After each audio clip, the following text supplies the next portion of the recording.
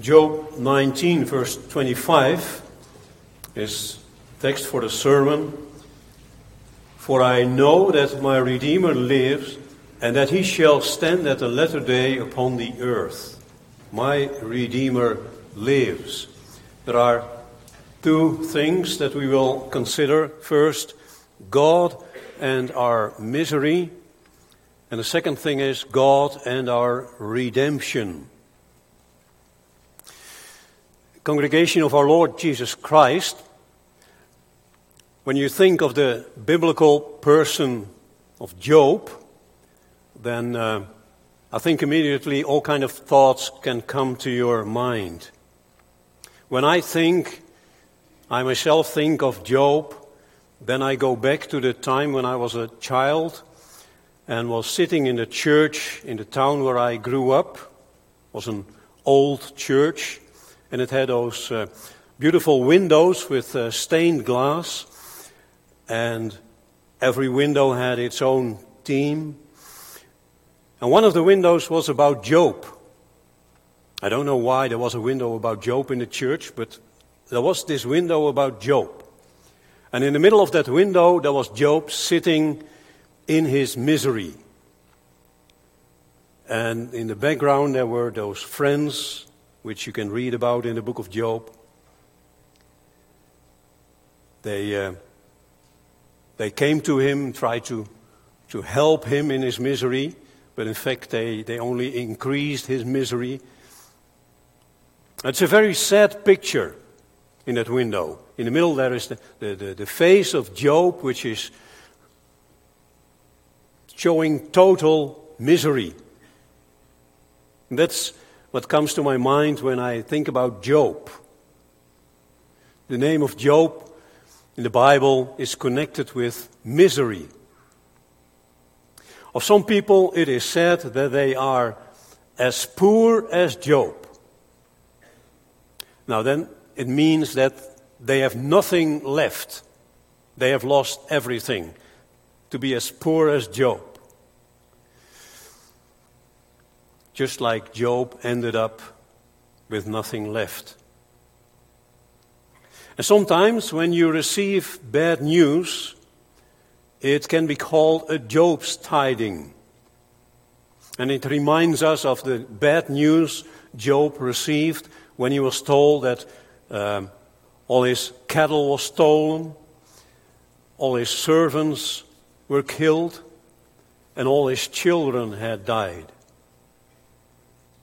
All this bad news was brought to him one by one. Just like the waves of a sea come one by one, so the waves of misery rolled over Job by and by. And Job ended up with nothing left. And after that, it wasn't over yet, after that he was struck by a severe disease. And it caused him a lot of suffering. And even his own wife turned herself against him.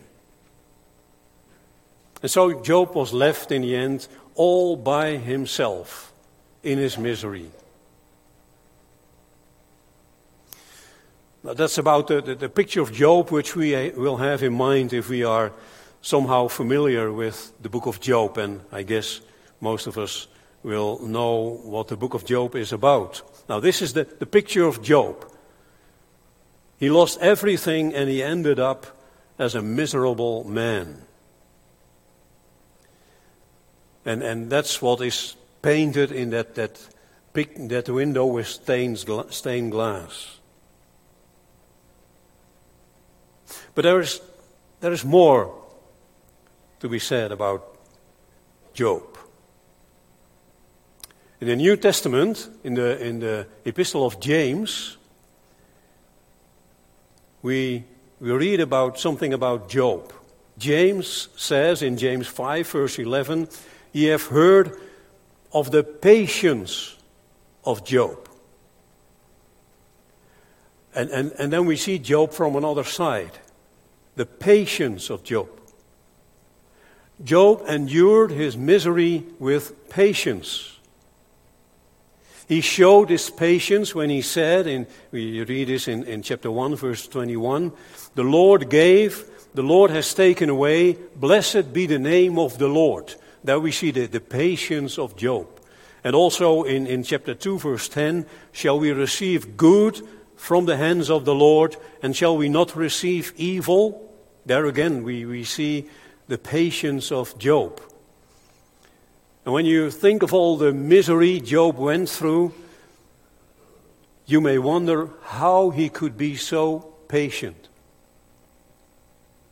And then I ask myself, what would I do when all these things would happen in my life?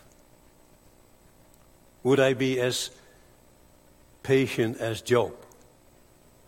And maybe there are sad things which happened in your life.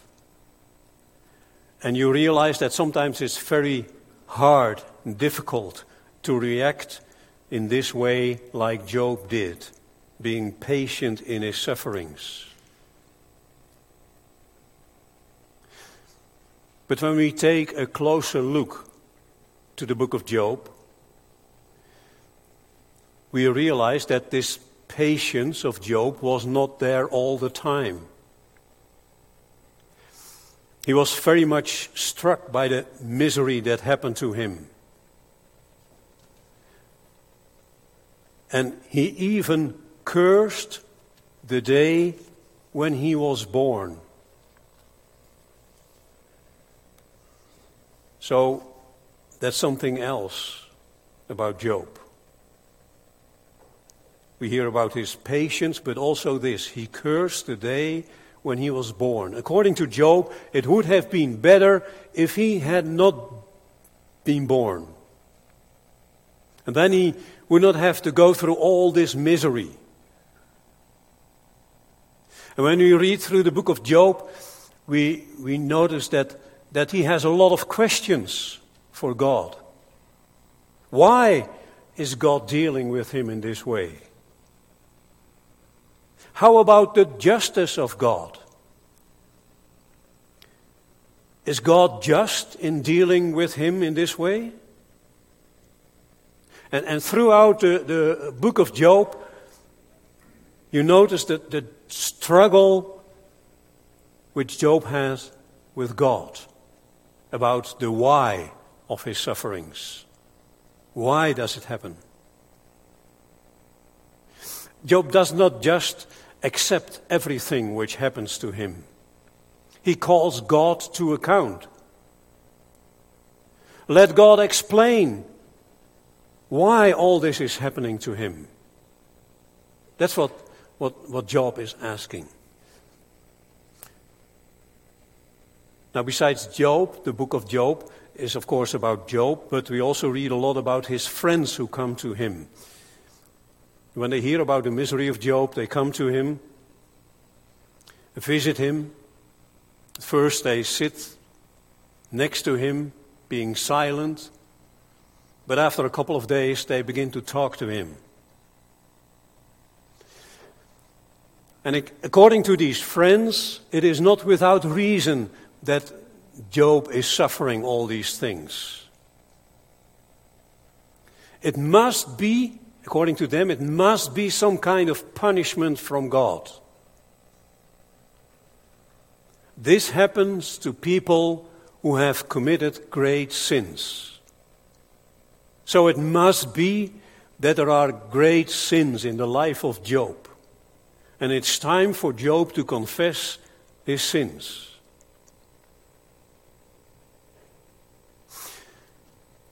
Now we know from the Word of God, and especially in the Old Testament, we read this, that God often punished the sins of Israel with all kind of misery and trouble, enemies, famine. So this is what might happen.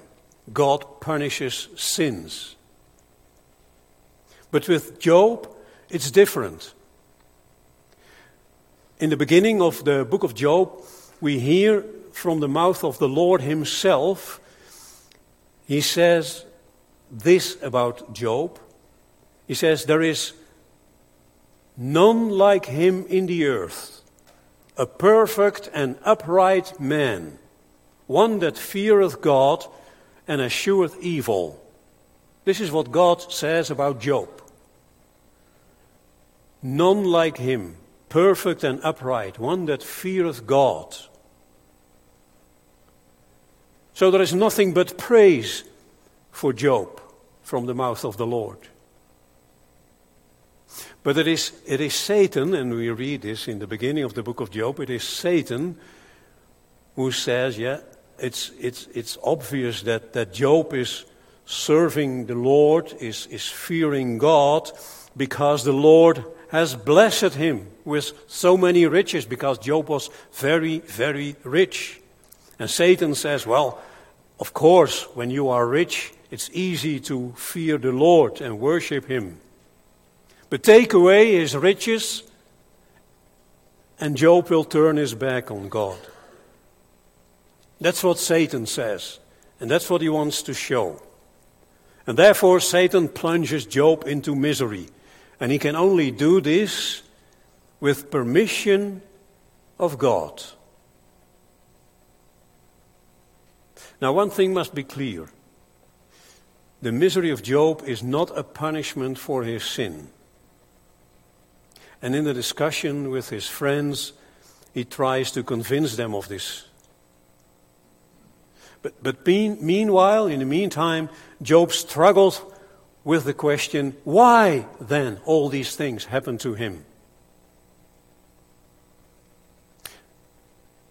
If it is not for his sin, why then? Now it's clear that Job realizes that one way or another, God is dealing with him in this way. This misery comes from God. That's what Job realizes. That's what he says in this chapter which we have read. For instance, in verse 6, know now that God has overthrown me and has compassed me with his net. It's God's doing, this misery. And in verse 11, in even stronger words, he has also kindled his wrath against me, and he counteth me unto him as one of his enemies.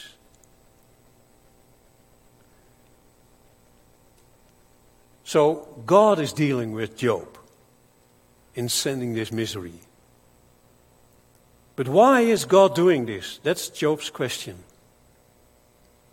And that's a question that sometimes comes up in our hearts when we look at the misery and trouble in the world around us. You may wonder how God is involved in all these things which are happening in the world today. What does he want to teach us by it? And when it hits your own life, adversity, misery, you may ask, why? Why me? Why us? Now some people, just like the friends of Job, think that misery in our life is always a punishment of God for our sins. There are also people who say, well, it's not God who brings misery. God is good. So the good things come from God, and misery and other evil things come from Satan.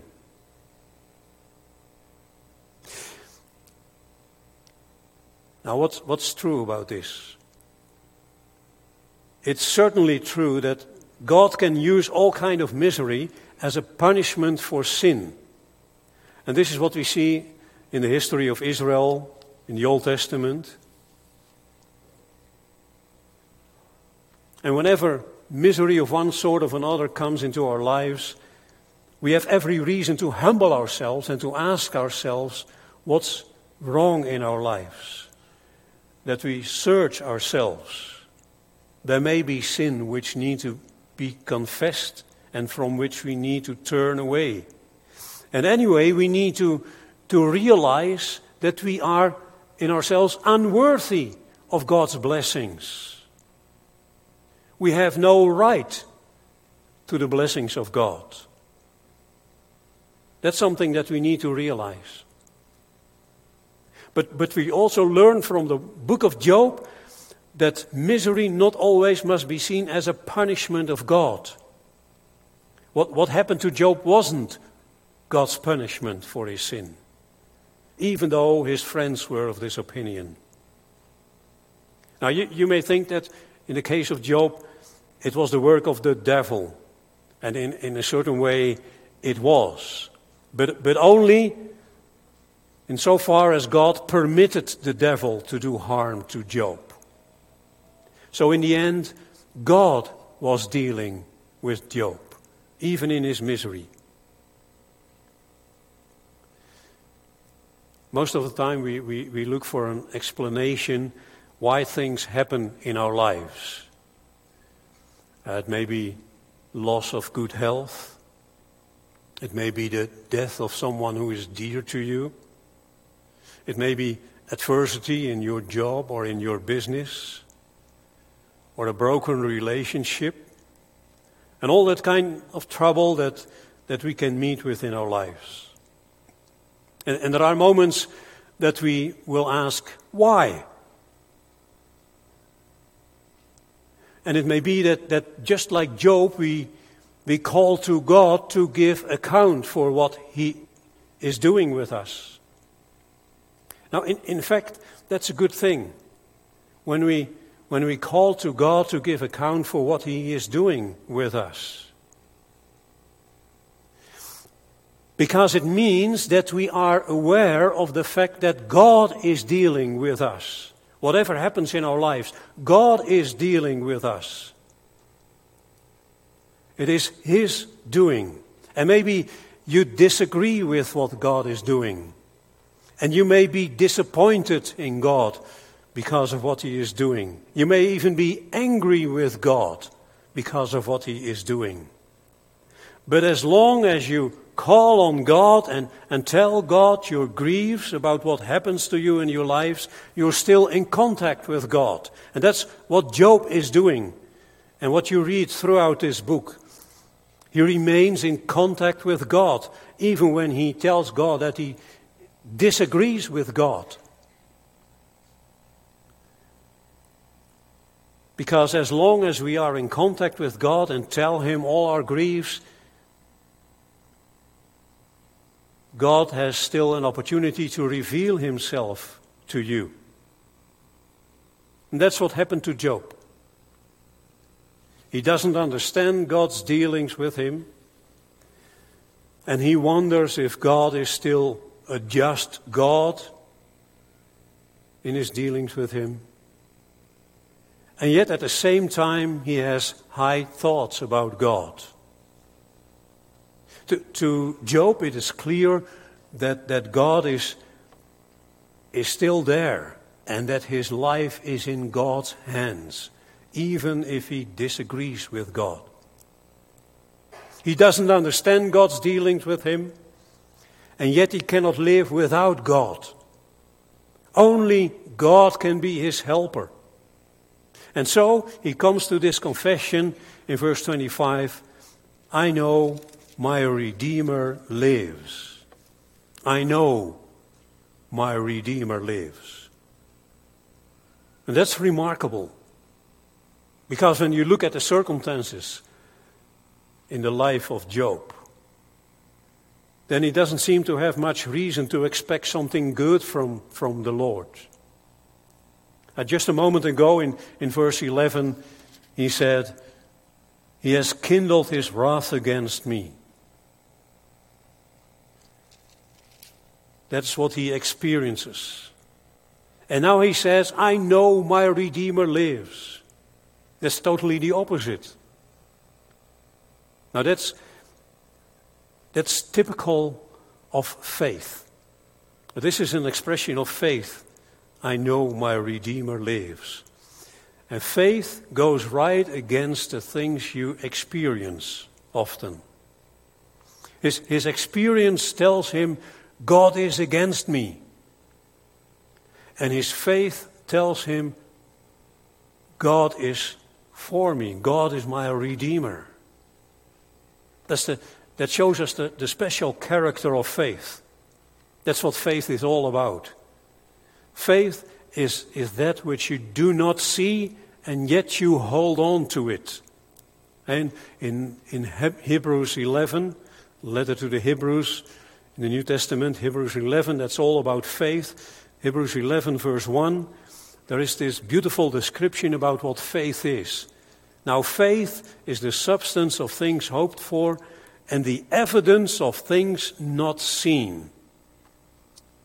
Faith is the evidence of things you do not see. Job did not see something good from the Lord. What he saw in his life was that God was against him. And yet he believed and he knew that God was his Redeemer. I know, he says. I believe it. Now, how could Job be so sure of this? Now, from the beginning of the book of Job, we know that Job was a God-fearing man. That's what the Lord himself testified of Job, that he was a God-fearing man. He had put his trust in God. Now, and God does not change, even though your circumstances of life may change. God does not change. So the God whom Job knew when he lived in prosperity and in riches was still the same God in the days of his misery. And the idea of the devil was that Job served the Lord only because of his prosperity. But even when everything seems to be against Job, he still has faith in God.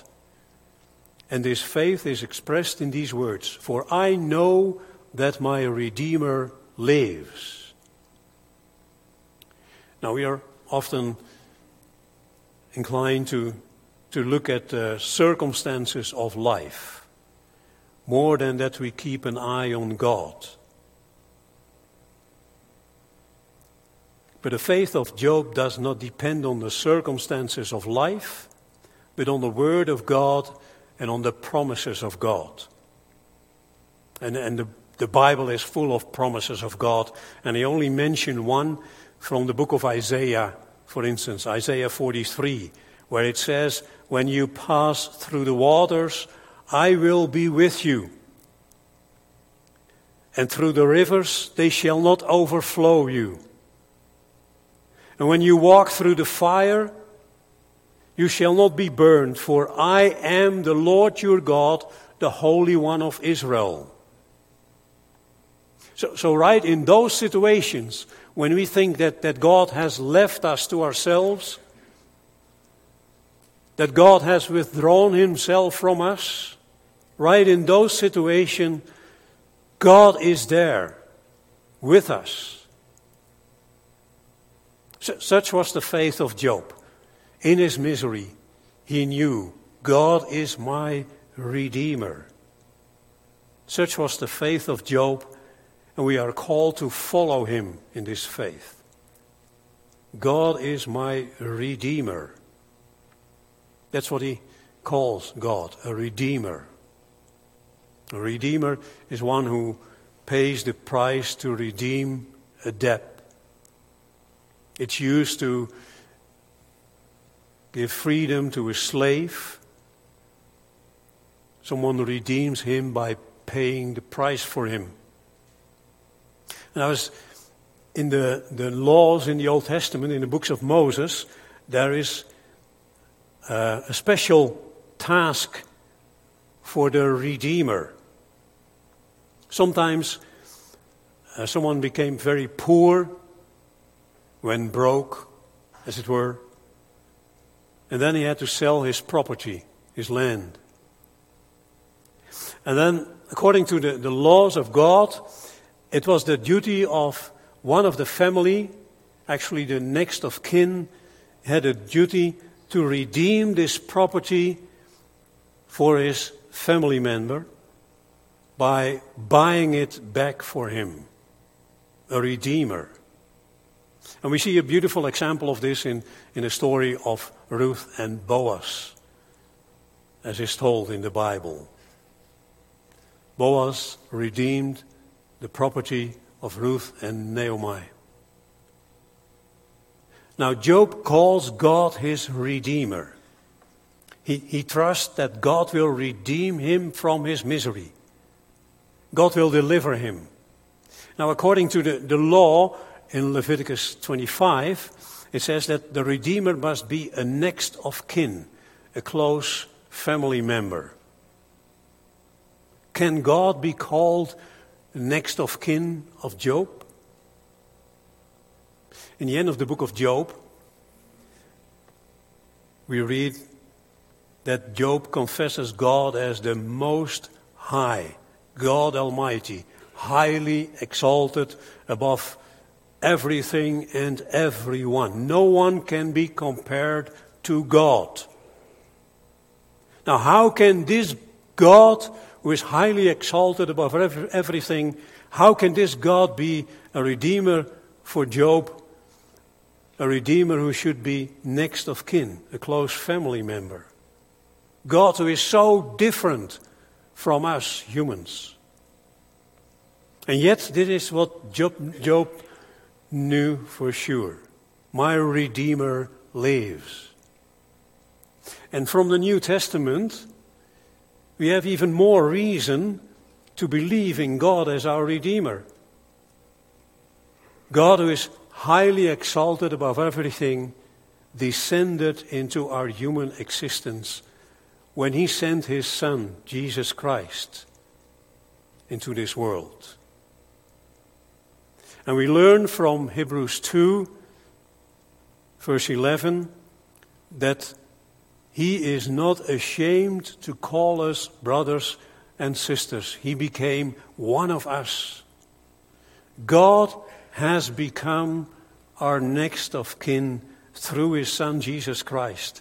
And in this way, he is the true Redeemer. And Jesus became a Redeemer in a very special way. Of Jesus, it can be said, he became as poor as Job. He was abandoned by everyone when he was nailed to the cross, all by himself. And the loneliness of Jesus was even more intense than the loneliness of Job. Because Jesus was also forsaken by God. When he called on God, there was no answer. When Job called on God, God in the end began to speak to him. But when Jesus called on God, there was no answer. My God, why hast thou forsaken me?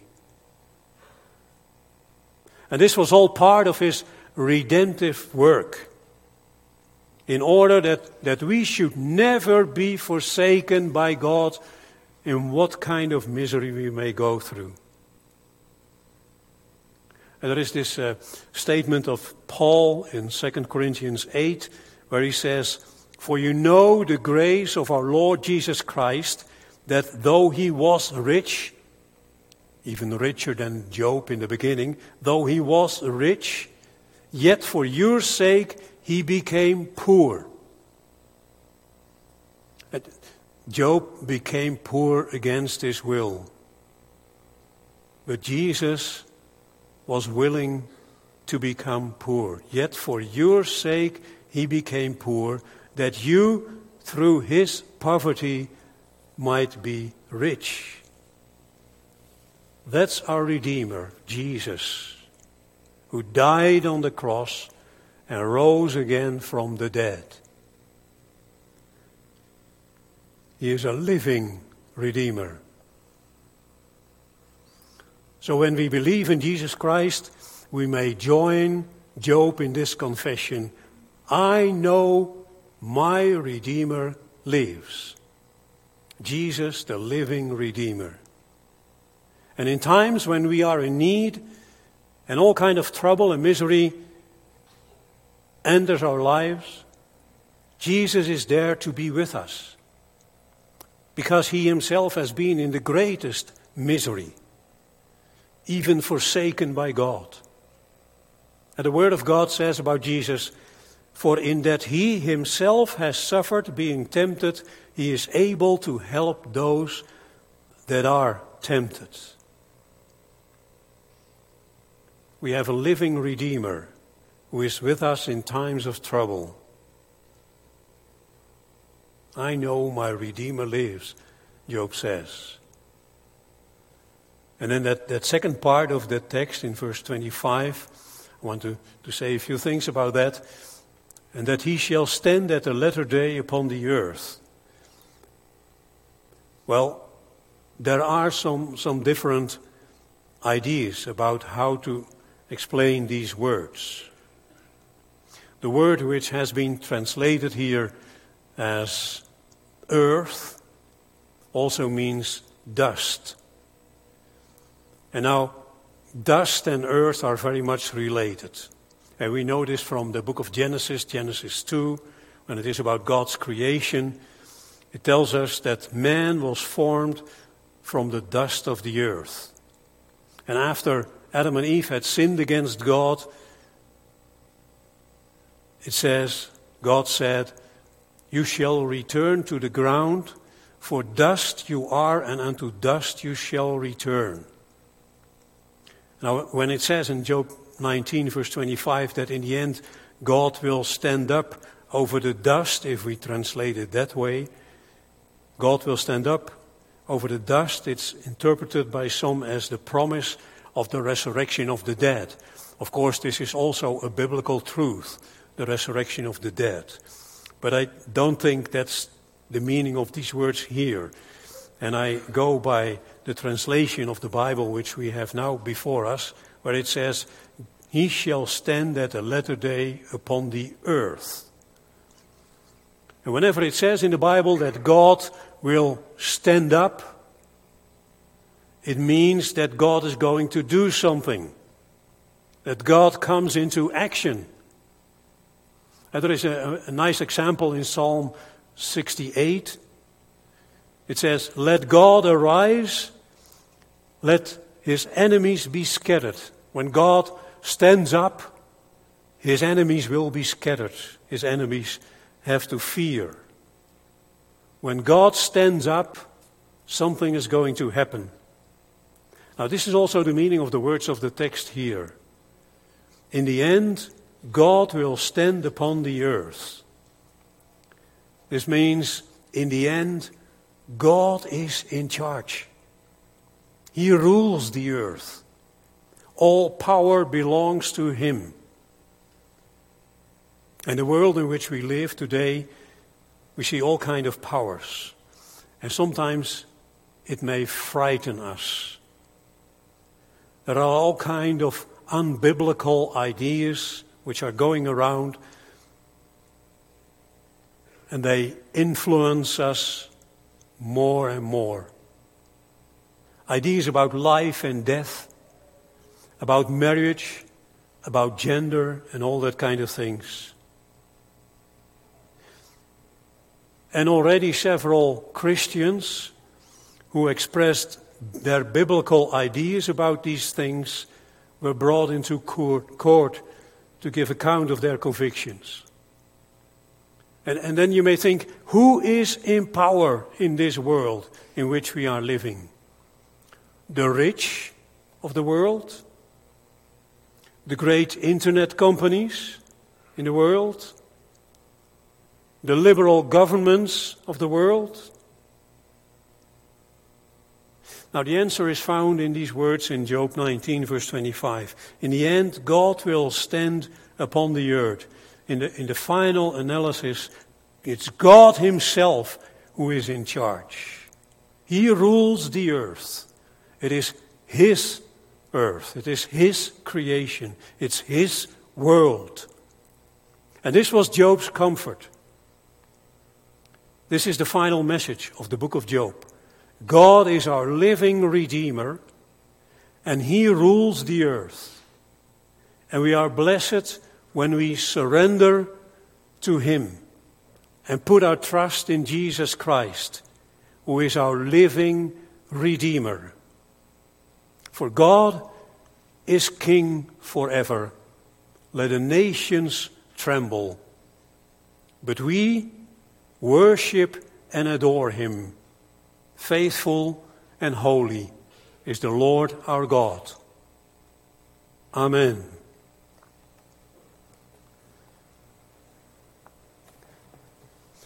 Let us sing about this from Psalter 266.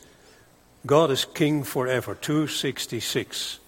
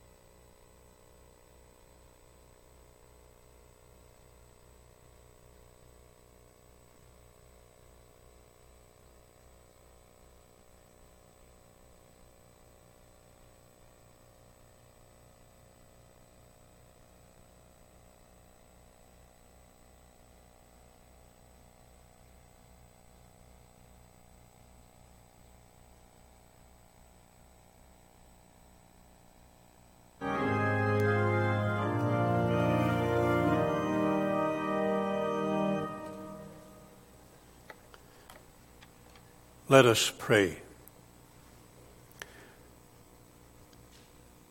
Holy and merciful is the Lord our God. Thou art the Lord our God, holy and merciful. And we praise thy holy name for the great things thou hast done. We come to thee with thankful hearts, because we may learn from thy word, also from the book of Job, to put our trust in thee. For thou art there, even in times when we think thou thou hast left us. Thou hast left us to ourselves. Thou hast withdrawn thyself. When we think like Job was thinking, that thou art against us. And sometimes we go through so much trouble and misery that we feel the pain which Job felt and ask, why, Lord? And we ask thee to explain why things happen to us. And sometimes, Lord, we just have to do what Job was doing, put our trust in thee, and know that thou art God. Even in times of trouble, thou art there, the same as always. Thou art the God who did not spare thy own Son, Jesus Christ, but gave him for us as a sacrifice for our sins. And so through Jesus Christ we may come to thy throne of grace. And we pray thee, Lord, to teach us this time and again to live in dependence on thee, to trust in thee with all our hearts, especially when life is hard on us. Be with us, Lord, when we struggle like Job struggled. We pray that thou wilt reveal thyself unto us, and that when the Bible is opened, the Holy Spirit may show us thy great love and mercy, and that we may find rest with thee. Lord our God, we thank thee for thy word in this service. We pray that it may go with us in our hearts, and that we follow the example of Job, and that we may confess, my Redeemer lives, because without this Redeemer we are lost sinners. But we don't need to be lost, because Jesus is there and calls us to come unto him and find peace with thee through him. Lord our God, be with us the remainder of this day. Give us rest for body and soul. Bring us back together again to worship thee, to glorify thy name, and to be nourished by thy word, and to be taught in the things of thy kingdom, so that we may live by faith and earn eternal life. We pray this in Jesus' name. Amen.